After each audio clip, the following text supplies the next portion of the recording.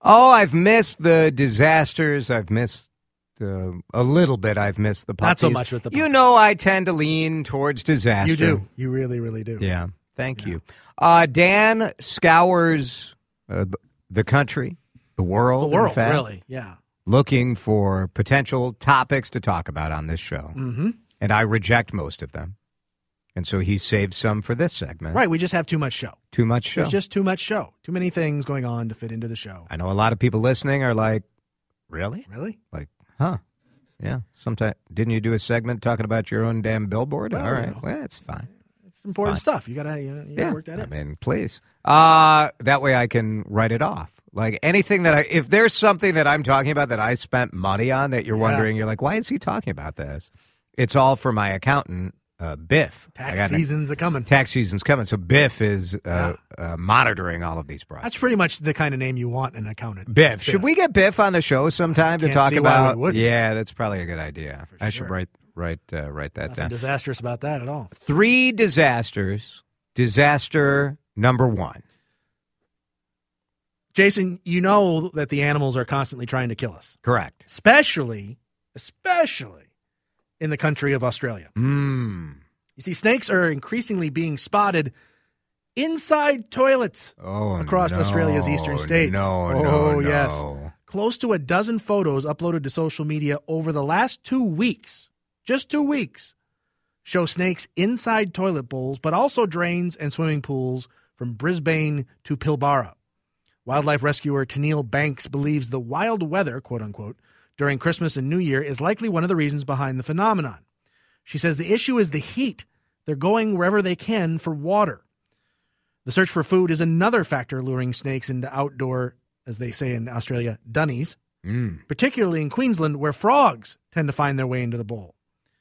That animal rescuer says that the diet of the spotted black snake and red-bellied snake is green tree frogs. Okay. And if people are leaving the toilet open, you're going to find the frogs in the toilet, and then the snakes will go in after them.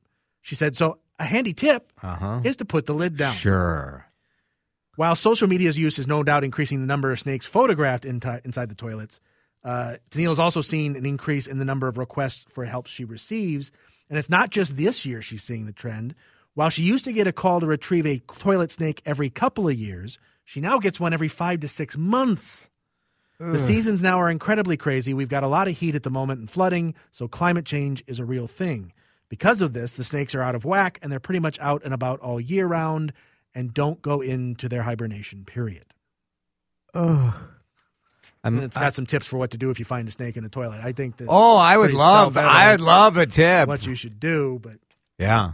That would be a disaster. The first thing is to, probably try to stop whatever it was you were doing. Or maybe you can't control it at that point. And you're just going to do what you're going to do. I don't know. The tip they give is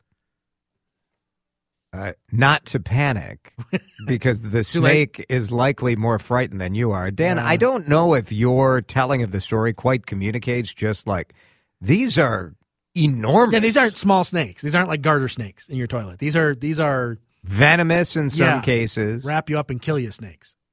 My God. I'm not going to Australia, Jason. No. Jamie Yuccas getting married in Australia. I'm out. Been a good run for her. We had a good friendship, but I am not going to Australia. No, ma'am. All right, disaster number. Is it because the toilets go in the other direction? Could be. Is that why? Could be. It's just they have easy access. You just don't know. All right. Disaster number 2. Number 2, speaking of frogs. Speaking of number 2. An invasive frog that can grow as big as a human hand and will eat anything that fits in its mouth is concerning Georgia wildlife officials. I'd say that's fair concern. The state's Department of Natural Resources Wildlife Resources Division started documenting the Cuban tree frogs in the area in 2023 because they could cause ecological damage. Okay. The department spokesman said that the frogs are being transported there accidentally and breeding in retention ponds or standing water in ditches. They may be coming from Florida, where the population also is growing to invasive levels. Okay. So here's what they want you to do about the Cuban tree frog. Is it don't panic? They're likely more afraid. No, you're going to love this. You think that's bad? Listen to this. The Cuban tree frogs don't do well with the cold, so the spokesperson says he believes the frogs are finding warm spots in infrastructure like electrical boxes to stay warm, plus global warming has allowed them to survive farther north, according to a study in a wildlife journal. So they're encouraging people to remove standing water from their properties and kill the frogs when they're spotted. And they recommend doing so, get this, they recommend doing so by putting the pain relief medication Oragel on the frog's back. Oh, sure. Oragel contains benzocaine, a local anesthetic, which will knock it out. Benzocaine. Whatever. Canine's a dog. There you go. But yeah, benzocaine. Yeah. A guide by the University of Florida also recommends putting the frog in the freezer for 24 hours to ensure that it dies from the benzocaine. And yes, I said it on purpose. I know. No, that's Oragel. Here, frog, hold still while I put this Oragel on. Do you remember when I had to put a little bit of like medication in my mother-in-law's cat's ear? I don't know that I recall that, no. Do you listen to any of the stories I tell Not on this usually, show? no. I'm over here podcasting. I got stuff to do. It took about 40 minutes for me to put this little medication inside the ear of my in-law's cat, and I'm still traumatized by it. You can only imagine. 0% chance I'm putting Oragel on a frog. Yeah, and then keeping it in your freezer. Just, you move the meats and stuff in your freezer over a little bit, and then put the frog on the other side. Are these, well, they're not venomous or anything, are they? No, they're just destroying the ecology of the area. Yeah. They're pushing out other frogs. Well, maybe I would put a little Oragel on there. You think there's like a run on Oragel at like the Walgreens or CVS of Georgia? I'm not running down a frog and then slapping Oragel on its back. Sorry.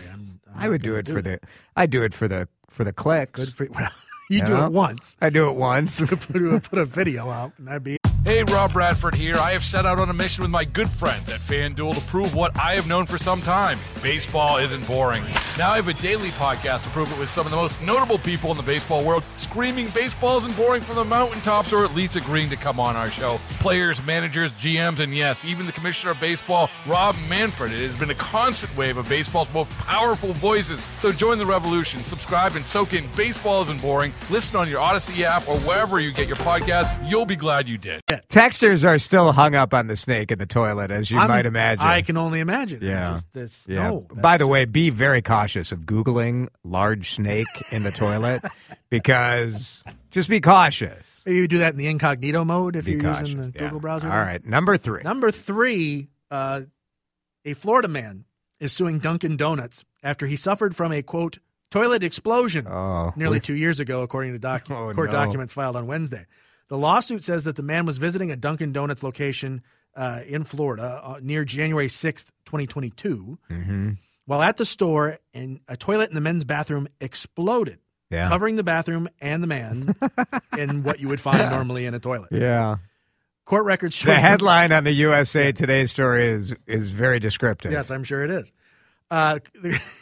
So court records show that the man came out of the bathroom and asked the employees at the store for help cleaning himself. Sure. And around this time, employees told him that they were aware of the problem due to prior incidents, also according to the lawsuit. Oh. The man now requires mental health care and counseling as a direct result of the trauma experienced in the restroom. I don't know about that. From the continuing trauma following the event. Look, here's the thing, and I'm all for people taking care of their mental health. Yeah. But if you need mental health care and counseling because a toilet blew up on you. I'm saying that's pretty traumatizing. No. I mean, you don't know what was in that toilet. I do know, according to the lawsuit. You got covered with poop. It's awful, but how about suck it up? We've grown No, not literally. Not literally. No, that's a bad idea. Very true. Don't do that. I can't believe this got to a lawsuit, because if you're Dunkin' Donuts, aren't you just like, you know what? I mean, America runs on Dunkin', not whatever. Don't say it.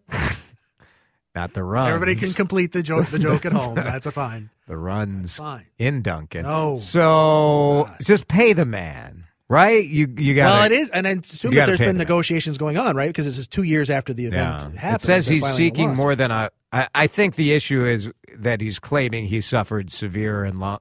I didn't expect this, but I'm actually on Duncan's side now. Severe and long-term injuries. Man, a toilet blew up on you. Well, it's awful. Yes, could be porcelain pieces flying at you. You don't know what kind of injuries he might have sustained. It says he was covered in, you know. All right. I think we need a cleansing. Yes, cleansing is a good word. Of puppies. Yes, we definitely need to talk about some puppies. Oh. Jason, if you're walking through the Waukesha County Courthouse. I've been there, in fact. Heaven knows you probably have reason to. You might expect to see certain staff members, but you wouldn't necessarily expect to see a dog. Well, you haven't met Pepper yet. One of Pepper's favorite activities is to sniff, according to her handler, Jennifer Dunn, although her most favorite thing is meeting people. Aww. Jennifer Dunn is also the director of victim services for Waukesha County, and Pepper is officially known as a canine victim assistant specialist, which means she gets to meet a lot of people. Her whole job is to comfort people who have to come to court. Jennifer says when someone is crying, that definitely gets Pepper's attention. She will put her paw on them or her chin on their knee, and she will really keep her concentration on them the whole time. Pepper's always ready to offer love and affection, and Jennifer says she's an amazing coworker. Now that we have Pepper, she says, we have seen that that rapport building takes seconds where it used to take some time. Who would want to sit and talk with me when they could meet and cuddle Pepper? Pepper even has her own coloring book and stuffed animal to help get kids comfortable with the trial process. We've had children tell us at the end of the visit, I can't wait to come back, which is unheard of. Who wants to come back to the DA's office next week for a trial, Jennifer says. Pepper came to the Waukesha County District Attorney's Office in December 2020, and Jennifer says it was just in time because the following November, they had the Waukesha Parade tragedy. Yeah. And it almost felt like there was a reason they had gotten Pepper because she became an integral part of that process. Every hearing leading up to the trial, Pepper was a part of. Over and over, Jennifer's clients say they couldn't have made it to court without Pepper's support. Honestly, in 26 years with my career in this office and this program, Pepper's the best thing that I've done, says Jennifer.